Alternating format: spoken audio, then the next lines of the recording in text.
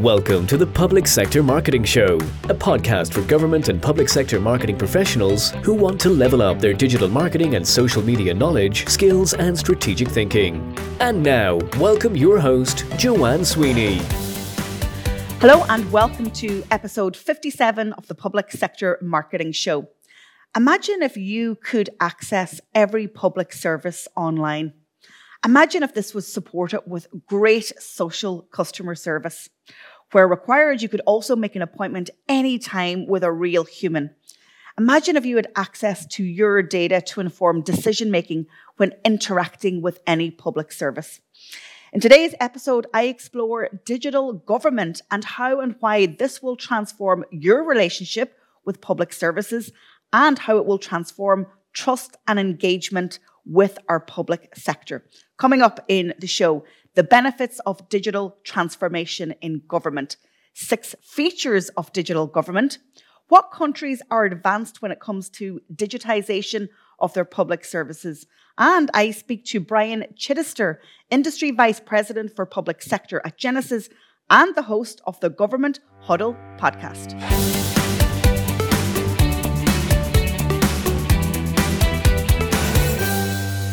In today's column, I'm discussing the benefits of digital government. So what's in it for us as citizens and what's in it for the government and the public sector organisation and its staff. But firstly, let's clarify, what is digital government? What does it actually mean? Well, digital government services, or e-government, are defined as service delivery within government, as well as between government and the public, using information and communications technologies. There are tangible benefits for both public service and the public by embracing digitization. So let's start with the benefits for government. Scaling the delivery of service by leaning into automation provided by machine learning, which is a subset of artificial intelligence. You can also provide improved customer service by leveraging the insights from big data to identify pain points of the public and receiving that invaluable citizen feedback. This in turn should improve your communications. Technology gives leaders more time to be strategic as manual tasks are undertaken by apps, tools, and software. And then ultimately, you're streamlining your services by moving to the cloud. Now, let's move on to the advantages for the public. Well, for the public, a better public service means that they're going to be more responsive, more accessible, and more timely with their information. Access to our own data as citizens relating to our interactions with government gives us more empowerment when it comes to decision making, and transparency of public services comes when you have a digitized government. It'll also provide a more customer-focused experience, meaning less trips to offices and waiting times on phones, and this will be replaced with fast-loading websites where you can interact and access all the e-government services that you need. And then, of course, access to information anytime, anywhere, and on any device.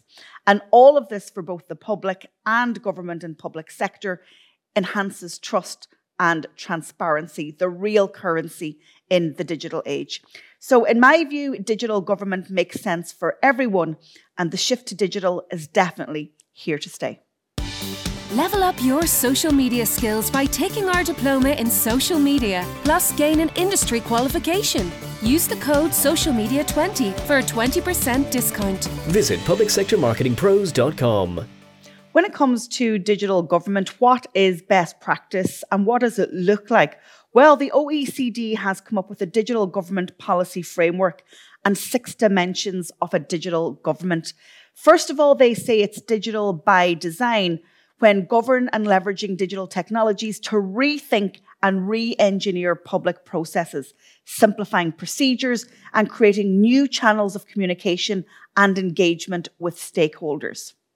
Secondly, they say that digital government is data-driven when they value data as a strategic asset and establishing the governance, access sharing, and reuse mechanisms for improved decision-making and service delivery. Thirdly, they say digital government acts as a platform when improving standards and service delivery. It also helps teams focus on user needs in public service design and delivery of those services. They also say that digital government is open by default, making government data and policy-making processes available to the public within the limits of existing legislation and in balance with national and public interest. Fifth, they say that digital government is user-driven when accords to a central role, so really leaning into people's needs, making it convenient for the people to access public services. And it shapes policies that are citizen-centred.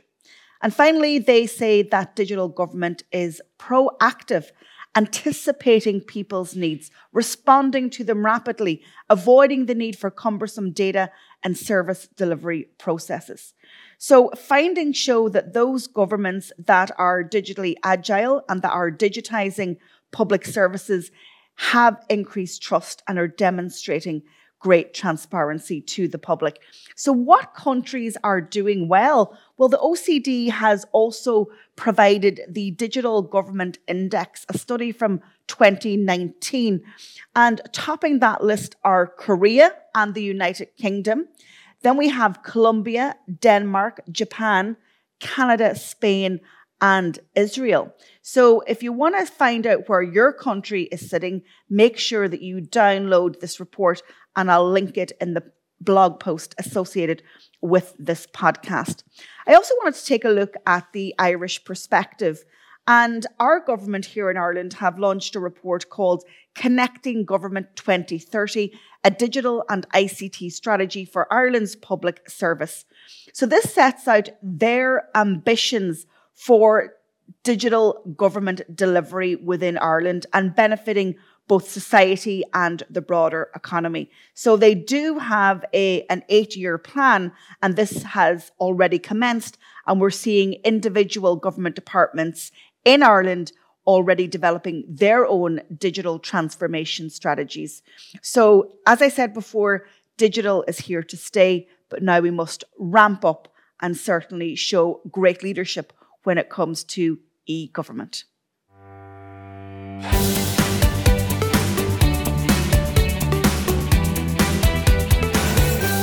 In today's episode, I want to introduce you to our brand new knowledge product, and it's called Social Media Done For You. Think of it as like social media in a box. All the tools, strategies, and policies that you would need to implement great social media within your government or public sector agency. We've just released it on our website, publicsectormarketingpros.com, and you have lifetime access. And this includes any updates that I make to the resources. So what can you expect? Well, you have a template social media strategy, you have a range of social media policies, you have a 365-day inspiration calendar for social media, you also have checklists when it comes to hashtags, social and live video, auditing of your social platforms, and you also have template graphic designs that we have created in Canva, and all of these come with tutorial videos. So if you want our Social Media Done For You product, go ahead, check it out on our website, and really the price is amazing. A one-stop shop digital marketing and social media resource. Join our membership academy for 12 months. Access a library of how-to videos, template strategies, and organizational policies. Monthly live coaching. Attend webinars with subject matter experts. Meet and network with public sector pros from across the world. Use the code MEMBERSHIP20 for a 20% discount. Visit publicsectormarketingpros.com.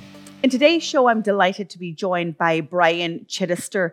He's the Industry Vice President of Public Sector at Genesys and the host of the Government Huddle with Brian Chittister podcast.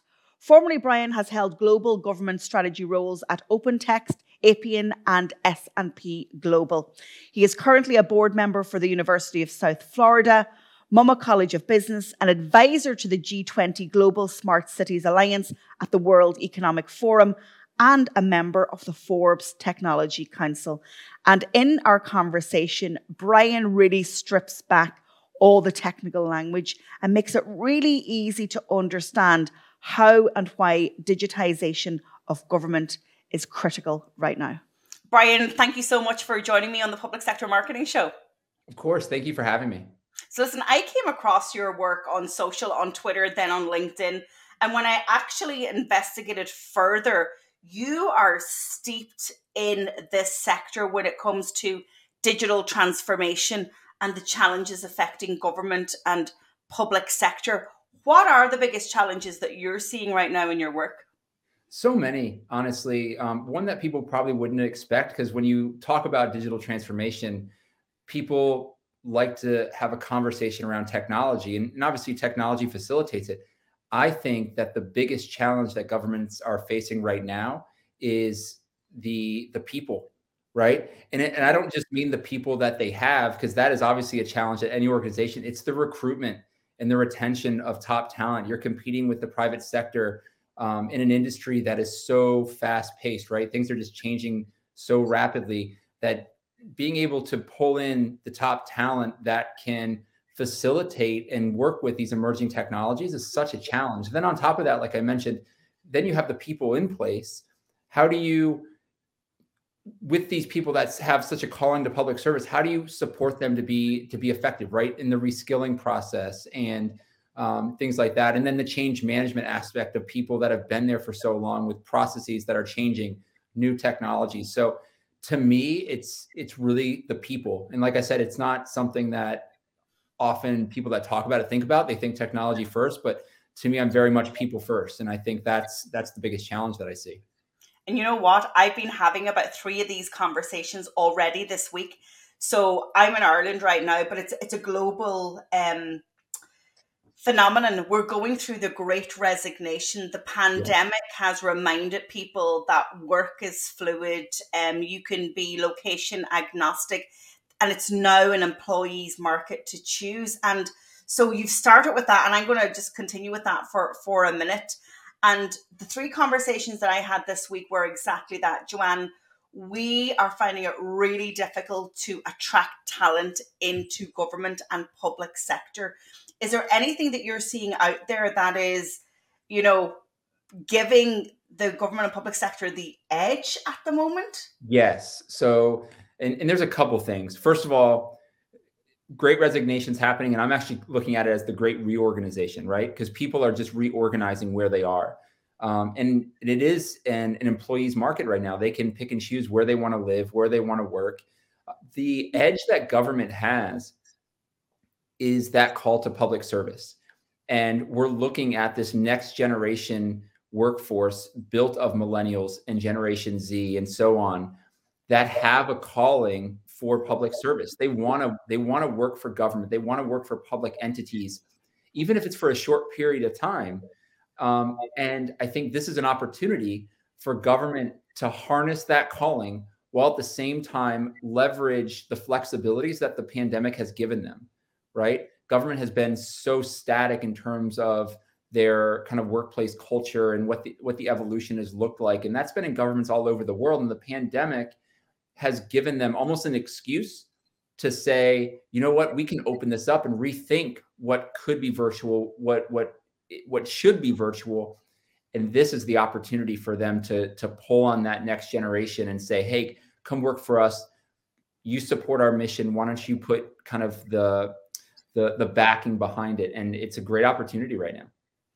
And so they've proven themselves to be agile throughout the pandemic. And essentially their hand was forced, especially when we think about government and public health. But that experience is really going to serve them well. So attract the people with public service, with the flexibility of work. But young people want to be at the cutting edge of their industry. So this is where the technological transformation piece comes in. And do you think that the pandemic has given more competency and confidence within government and public sector to lean more into technology as opposed to pre-COVID, where they were more cautious and considered? The short answer is yes, but it's with a little bit of a caveat. I think government was actually doing a good job, better than some people realized even before the pandemic. Otherwise, they wouldn't have been able to pivot the way they would have. It would have been even worse than what we saw, right? Obviously, there's some exceptions. There's some areas around the globe where they were more challenged than others, right? But for the most part, they did a good job in kind of leading up to it.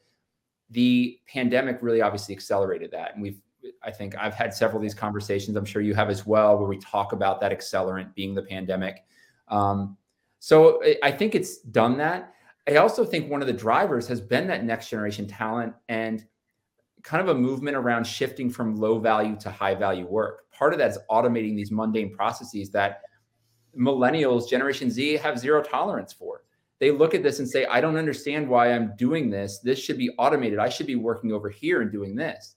And they're focused more on strategy and really want to be aligned to the mission, not just a short, low value process. So I think that's been a driver as well, because as beyond the pandemic, one of the things that they were also doing was leveraging that type of movement to also try to recruit top talent because they were enveloping that new technology. So like I said, the short answer is yes. But I think there's a lot of things that have driven that envelopment of technology into government. Yeah, this is going to seem, maybe a little bit crass, but the pandemic is kind of being serendipitous to government and public sector because they wouldn't have shifted, right?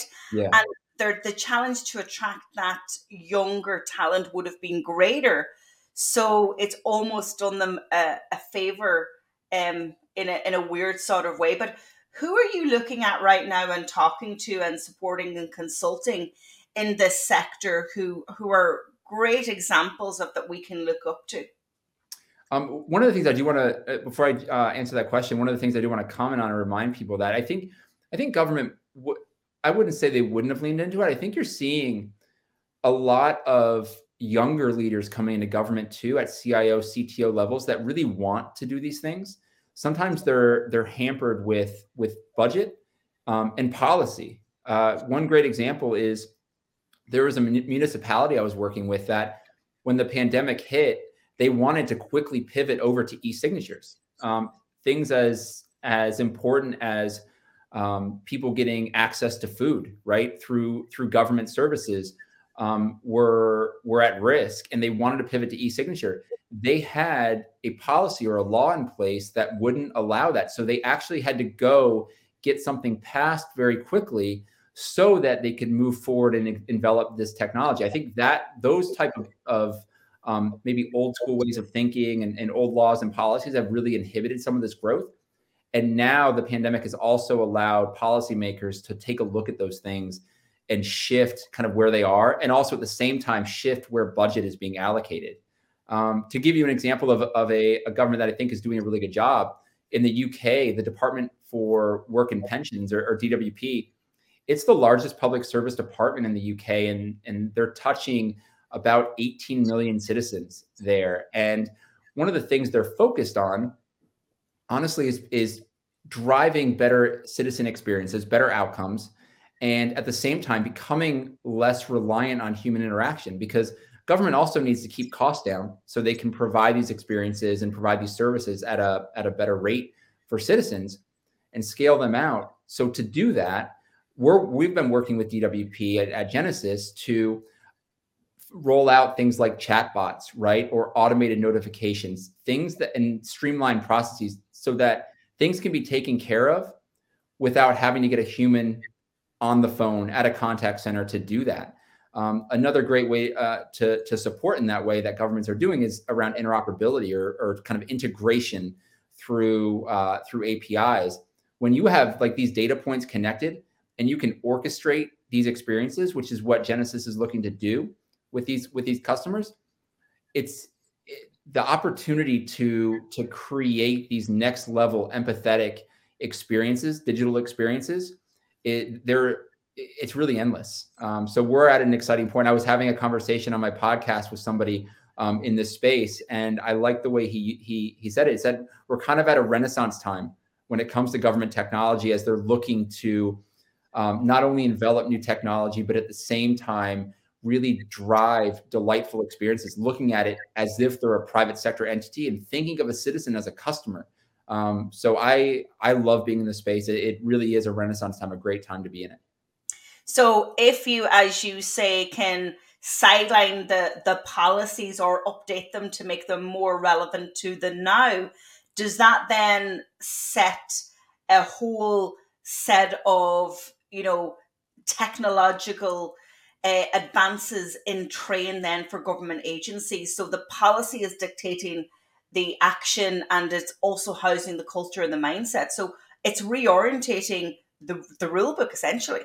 Yeah, I think that's part of it at a foundational level. I mean, the other aspect of it too is everything, and I have this conversation all the time on my podcast, where around digital transformation, technology is so interrelated. You really can't have a conversation around experience without talking about data, and then without talking about automation, and so on and so forth. You can move that all the way through from an end-to-end perspective. And with that comes privacy issues, right? When you talk about citizen data, especially, or even employee data. So there's very much a reason why policies don't move as quickly as technology does, right? Because there's more constraints around government than the private sector generally has to allow for. But yeah, I think at a foundational level, when we are able to, as governments move forward and they're able to take a look at policy and move that and align it more to what technology can facilitate, that's really what we're seeing happen right now, and why things seem to be moving so quickly. So let's talk about data, and you raised it. And the big fear with government agencies is that data, from their perspective, contains personal information relating to citizens. In Europe, and I'm in Ireland, and in our jurisdiction, we are governed by GDPR. And so the nervousness around data is also, in a way, either providing an excuse or providing, a hurdle to, engaging and embracing technology a little bit more. But is that an out of date argument, or again, is there a balance to be struck? I don't think it's an out of date argument. I would say that GDPR has really catalyzed things globally. I can tell you where I am in the United States. Just for example, we have state by state in California, we have something called CCPA, which is analogous to GDPR, just for the state of California. And we've seen other states that are taking a look at this. I don't think it's out of date. I actually think GDPR has catalyzed this. And we have to take a look at the industry prior to GDPR. It really was the wild, wild west, right? Where data was everywhere. And there were really no rules around what you could do with that data, unless you wanted to look at and police yourself and be an ethical company, right? Really, what you could do was limitless, and GDPR kind of put a cap on that, rightfully so. I think that, again, going back to what I said before, policy when it comes to government can't move as fast as technology, because the thing that happens tomorrow, government generally isn't prepared for, nor are a lot of us, and it's just happening. Great example, right? Cryptocurrency or NFTs and things. It's moving so quickly. Government's just starting to take a look at this and wrap their arms around that. And part of that, they need to slow it down a little so they can ensure that they're protecting their citizens, right? Ultimately, their stakeholders. I think that's what we're seeing, is kind of them slamming the brakes a little bit, not to hinder growth, but just so they can understand it. One of the great things governments have been doing globally is the public-private partnerships, where we're not only seeing companies working with government, we're seeing company executives actually take stints in government executive roles. So they can get in there, kind of share best practices. And at the same time, and this is what people often don't think about, government can also show them how they're working, what they're doing. So these public-private partnerships are allowing private sector companies to also work with government in a better way, a more meaningful way, because they understand ways to be effective with government. Sometimes it's a different language. It's a different process orchestration, especially when you look at procurement and so on and so forth. So when you have people in a place of power within the private sector company, and they also understand how to facilitate these things and who to go to, it creates a perfect storm of innovation and advancement. So you've got a great specter in terms of digital transformation and government and public sector, because you live and breathe it every day through your work. And then, of course, you have the Government Huddle podcast. But talk to us a little bit more about Genesis and what technology and support you are bringing to the sector. Yeah, so one of the things we're doing, and it's honestly one of the reasons why I joined Genesis back in December, we're taking a look at the citizen right? And then pulling backwards. I think a lot of companies out there right now are saying, how do I communicate to my customer, which we would call a client, because we look at customers as the people that are actually engaging with our current client.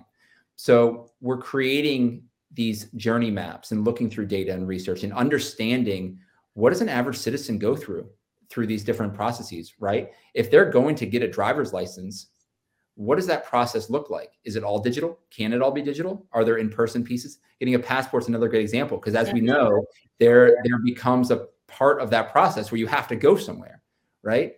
So how can we bridge the gap in some of these areas, work with governments to understand what's possible, what's not possible, and allow them to kind of streamline some of these? So we're really breaking it down to a granular level and doing the research there, and then looking to fold technology and partner technology into that. Really where Genesis is going to be is the purveyor of experience orchestration, and allowing for, we talked about data, allowing for all of these different disparate partners of ours that facilitate these processes to plug into Genesis and allow us to orchestrate these processes for them and simplify it. And then we can leverage that data to be able to show how governments can streamline even to a deeper degree and provide even better value to their customers. And beyond that, one of the things that we're doing is taking a look at these experiences from an empathetic perspective. So how can I drive empathy through technology, which is an incredible conversation that I've been partaking in a lot these days. And it's exciting because through delivering simple outcomes, positive outcomes, leveraging things like AI, which can learn empathy and learn and understand where certain processes start to stagnate, right? We can start to deliver empathy at scale for governments through digital experiences without even involving human interaction, which is saving them money. It's delighting the citizen. It's providing the citizen something that we're looking at around time tax, right? I'm not wasting my time, which to me is the most valuable thing. I'm not wasting my time on things that shouldn't take as long as they do. So we're really breaking it down at a very, very granular level, working with our technology partners to facilitate all this and doing it, and we haven't even used this word yet, doing it in a cloud-based format. One of the reasons why we were so affected during the pandemic is governments around the world needed to be able to communicate with their citizens and allow for citizens to communicate with them. And to do that in an agile fashion, the only way to do that is through cloud-based services. And that's what Genesis provides, and not a lot of our competitors do. So we were able to work with governments to deploy these at scale through cloud-based technology with partners like Google and Amazon Web Services to provide them the security that they need, as well as the ability to plug into all the different disparate areas of data points that they need to deliver these experiences for them, even during a pandemic, which is really cool, in my opinion. So in understanding the success of introducing these technologies, is there a single DMP data management platform that pulls in all of this data from multiple technologies that then, a senior leader or a data analyst within government can read a single dashboard? So that's what Genesis is building towards, is being that singular platform that all of these companies plug into. One of the trends happening in government right now is consolidation. And it's really for multiple reasons. One is obvious cost savings, right? But two is complexity. There's so much complexity around some of these things. We've operated in a decentralized fashion where each line of business, per se, because government does so much, each line of business would procure a technology that's analogous to another technology already part of it. So they were doing a really good job of going through and doing their due diligence and understanding what they needed, what they didn't need to kind of reduce that complexity. And that's kind of where we kind of fit in, is we're able to come in through data, help them understand where there's overlap, where there's fragmentation, and how we can streamline processes for them, not only on the citizen side, but on the employee side as well, which to me is just as important. So we can be that data platform for them to allow them to make decisions around their experiences at scale. So we started off this conversation, you did, talking about people being the key driver of digital transformation. And you're taking me through that journey that the government agencies are going through, or hopefully will go through. And now we're at the stage where I'm envisioning that those people, that talent within those organizations have more time. What are they going to spend their time on, or what should they spend their time on when we have technology to do the, those mundane or those manual tasks? Where should their time be spent? In more strategic endeavors is the best way to put it. More endeavors aligned to the mission. When we're able to automate a process like renewing a driver's license, right, or paying a speeding ticket or a parking ticket, that shouldn't take somebody to get on the phone to walk through a process to pay that, right? That should just be done online. Or if you can facilitate it with an automated chatbot. Now you're actually fielding a phone call with something more complex, which you're actually using critical thinking skills and solving this challenge. And it's not something that can be done digitally, right? It can be done not being in person, but it needed to be facilitated by a human being. And that's what we're looking to do. When you can reduce those number of human interactions, like I mentioned, now you're saving the government money and you're allowing them to reinvest that money into better technology to continue that evolution, which is really what we're seeing. Do you think the citizen values their personalized data, obviously stored and processed in a way that complies with privacy legislation and good governance? But do you think that the citizen values a better experience and a personalized and tailored experience in a digital environment, and they're willing to give that data over and to be used for it? Well, I mean, Joanne, I pose this question to you. When you're taking a look at what services you're going to use with the private sector, right? You generally go through a cost-based ratio of risk versus reward, right? When I'm on Netflix and I'm giving away some of my streaming data or whatever I am, I'm saying, you know what, the benefit that I get from this service is worth me giving a little bit of my data. Everybody does that transaction. I think the difference is in the past, the services haven't been worth it, right? Which is a shame, because one of the things we talk about too are the people that actually need the services having access. So digital equity has been something we've taken a look at too. But at the end of the day, where we really need to get to a point where the services are available to all, right? And they're secure enough where you're not having to make that decision. And that's, we haven't even really touched on security. That's such an important aspect of it. It's been one of the inhibitors, honestly, of driving some of these services to the cloud in the past. Programs like FedRAMP in the US and IRAP in Australia, the G-Cloud Marketplace in the UK, have really gone a long way to streamline and take some of that risk and onus off the government to allow them to deploy here. But when we can provide better services through these cloud-based APIs, that's when you start to get to those transaction conversations where you're saying, you know what, this service is worth it. And I'm getting great benefit from my government. So yeah, I will give you some of this information, and I'm not concerned that you're going to lose my data. Part of what we're seeing too through research is that better customer experiences drive a greater trust in government. And we know trust in government around the world is at an all-time low. So that's another reason why government is investing in customer experience, because they want to drive trust up. They want to drive engagement up. And I think that's another trend that we're seeing, especially around experience in digital transformation. Yeah, trust and transparency is the number one currency for government in the digital age. Absolutely.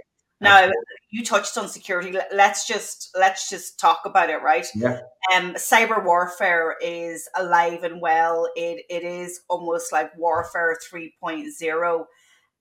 How protected are government and public sector agencies in that space? In Ireland, in the Irish context, we had a major cyber attack to our National Health Service last year that essentially nearly took everything down. From an administrative point of view, they can still look after patients. So we're very much aware of it. And we think about the political situation in the world globally, and it's very much on everybody's minds. I know President Biden in the US addressed a business audience in the last week.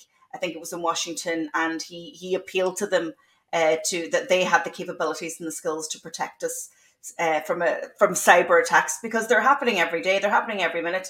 even as we're speaking. What's happening in that space? I mean, I would say that one of the biggest areas where talent is at a premium and government isn't necessarily getting it is in cybersecurity. Part of the challenge is the private sector can pay more, right, than the public sector. So when you don't have the right people in place, it makes it very difficult. But government's been looking at technologies in the cybersecurity industry to allow some of the automation of some of these things at scale, which I think is great. When it comes to security, when you take a look at the proliferation of zero trust models, which is something that government is enveloping, I think that is really challenging the status quo around cybersecurity in government, which I think is fantastic. It's well needed. But at the same time, a lot of that comes with cyber hygiene, right? So we talk about reskilling and things of that nature to protect. I think at the end of the day, no country is as safe as potentially they think they are. Even in the US, and this affected not only government, but private sector entities, the SolarWinds attack, where they were Russian hackers that were actually behind the firewall for months and months and months before it was even captured. And the scary part is that is an attack that wouldn't have even been mitigated by a zero trust model. So they're becoming more sophisticated. And at the same time, the number of attack vectors are increasing. So I think we're at a situation right now where it is becoming one of, if not the most important battlefields that we need to address and really provide technology but support. And I think that that's going to be here to stay for a while, honestly. One of the things, and I just touched on private-public partnerships, private partnerships too, is you have these cybersecurity companies now that are coming together to share data and information around attacks so they can get smarter, they can patch some of the technology they have. So the government is always using the most protected version of it. I think that's something that private partnership, it's something generally new over the past few years, but I think we're seeing great advances in what it's doing for government. And then the other thing is the legacy IT issue that government has. When you're operating on old legacy mainframes and things that haven't been patched and are really, if you can picture this, I mean, kind of pulled together with duct tape and glue over years because they are so highly customized, they are ripe for cyber intrusion. And when you can shift to the cloud and you can eliminate some of this legacy IT and at the same time innovate, you're getting such great value at a more secured rate. We're at a point now where it just makes too much sense to move to the cloud. It was the number one inhibitor, security was, in shifting to the cloud, and that's gone by the wayside, which I think is also exciting, and you're going to see more innovation driven because of it. And is the cloud the number one go-to kind of repository for technology now within government public sector? Have they realized it's safe, secure, but it's got that scalability offering? Yeah, and I think that the pandemic really forced organizations into that posture. And now that they're there, they're realizing, it's kind of like when you're at the pool and you dip your toe in and it feels cold, but once you jump in, you're like, oh, this isn't so bad. And I think we're kind of seeing that with governments. It's something now that's very much mainstream and here to stay in the government space. And the future of work, we started off talking about the Great Resignation, but the future of work and hybrid working and remote working, do you think it's here to stay? So, I mean, that's a big question. I think unequivocally here to stay, yes. What that looks like, especially in government, is certainly up for debate. When I think of the future of government work, I think about it across three different theaters, and they need to kind of coexist together. It's the work, the workplace, and then the workforce. And once you can have, and I think allowing the technology that's allowing you to facilitate that work while at the same time creating a workplace that can be anywhere, and supporting the workforce in this endeavor, so covering all three of those theaters, is something that government has been doing a good job on right now out of necessity. We'll see if they shift into a model that is less of necessity, more for honestly capability. When you have a workforce that is able to work from home, they can potentially be more effective in certain ways. I mean, research has shown that. So I hope it's here to stay. I think there's a version of it that will be here to stay, but at the end of the day, time will tell. In our pre-chat chat, you said to me, Joanne, I could talk about these topics for hours. Oh, I could. You are not wrong. And honestly, you communicate it in a way that is really accessible and those tangible impacts. But I cannot let you go without asking you about your podcast, The Government Hustle. What a great name. Tell me about it. So it's really, it kind of spawned from my passion in marketing and government. So there's so many marketers out there, in my opinion, that have really kind of fallen into more of a reactive posture. And part of that is because they don't understand the market they're in to a strategic degree. And that's really what my podcast is all about, is allowing people that do business in government, and then also government employees that want to learn more about these topics to kind of understand what's really happening from leaders in the space. So I bring on CIOs, CTOs, just leaders in government to kind of talk about their programs, talk about things that keep them up at night, talk about their careers and understand how they navigated them. So if I'm in government, I'm just entering, if I want to get to where this person is, what are some things I should look at, right? And at the same time, to be able to influence the industry and hear straight from the people they're trying to affect what's important to them. How do they want to be communicated to? What do they wish that the industry would stop doing, right? Just be really candid, get to know them, humanize them. One of the things I found throughout this is when I have conversations with people outside my podcast, they'll talk about somebody as if they're not human beings. And really that's part of the whole process, is to really humanize these people, to help them understand, no, these are people with challenges just like you and me. And if you can help them solve these challenges, that's how business is won. It's not about sending emails and telephone calls and badgering them for weeks and months on end. It's about speaking to them in a way that communicates value and partnership. And I think it's been a way to kind of bridge that gap, right, between industry and government. And I've learned a lot. Selfishly, it's been an opportunity for me to get in the ear of some of these leaders that you oftentimes can't have conversations with. And I think I've been the kind of the bearer of the value more so than even my listeners. So I've selfishly enjoyed it too. Yeah, it's great to have a podcast and have these conversations, because as we were saying previously before our interview, this is such a niche area, but when you can have that conversation with like-minded people who really understand the intricacies and the challenges and the language that is wrapped around it, they do appreciate it. And can I just say, you've probably experienced it too, the people working in government and public sector are some of the best people that I have ever worked with. So they are lifers in their organization. They are there for public service and greater good, and they might lose their way along the way and have challenges and fight with the culture of the organization. But I tell you what, they definitely are people that stand with their backbone and go with what they believe in. I'm sure you found that too. They're so passionate. Honestly, I've seen a trend where when I generally ask any parting thoughts that they might have, 9 times out of 10, government leaders are sitting there saying, come to public service. You won't regret it. And for the various reasons why. And I think when you get people that love what they do so much and want to share it with other people, that passion really comes out in the conversations that are having. And they're letting them know firsthand, like they went through the same process. Should I join government? Should I join this company? And they joined, and they said it was the best decision I ever made. So I think that's something that has certainly come through with these leaders speaking to my listeners. So listen, where can we find the Government Huddle podcast, and where can people connect with you? Because guys, he's a wealth of information. Like me, loves to create content, but it's highly valuable. So where should we signpost people at this point? I appreciate that. So you can check out the podcast at governmenthuddle.com.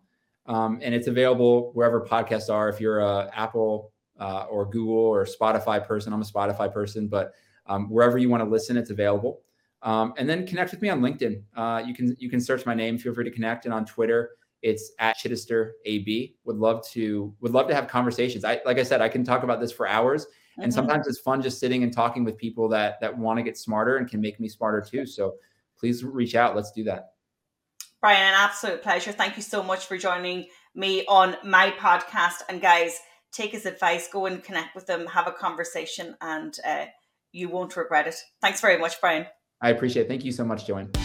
Level up your digital skills by taking our diploma in digital marketing, plus gain an industry qualification. Use the code DigitalMarketing20 for a 20% discount. Visit publicsectormarketingpros.com. Thanks as always for tuning in to this episode of the Public Sector Marketing Show.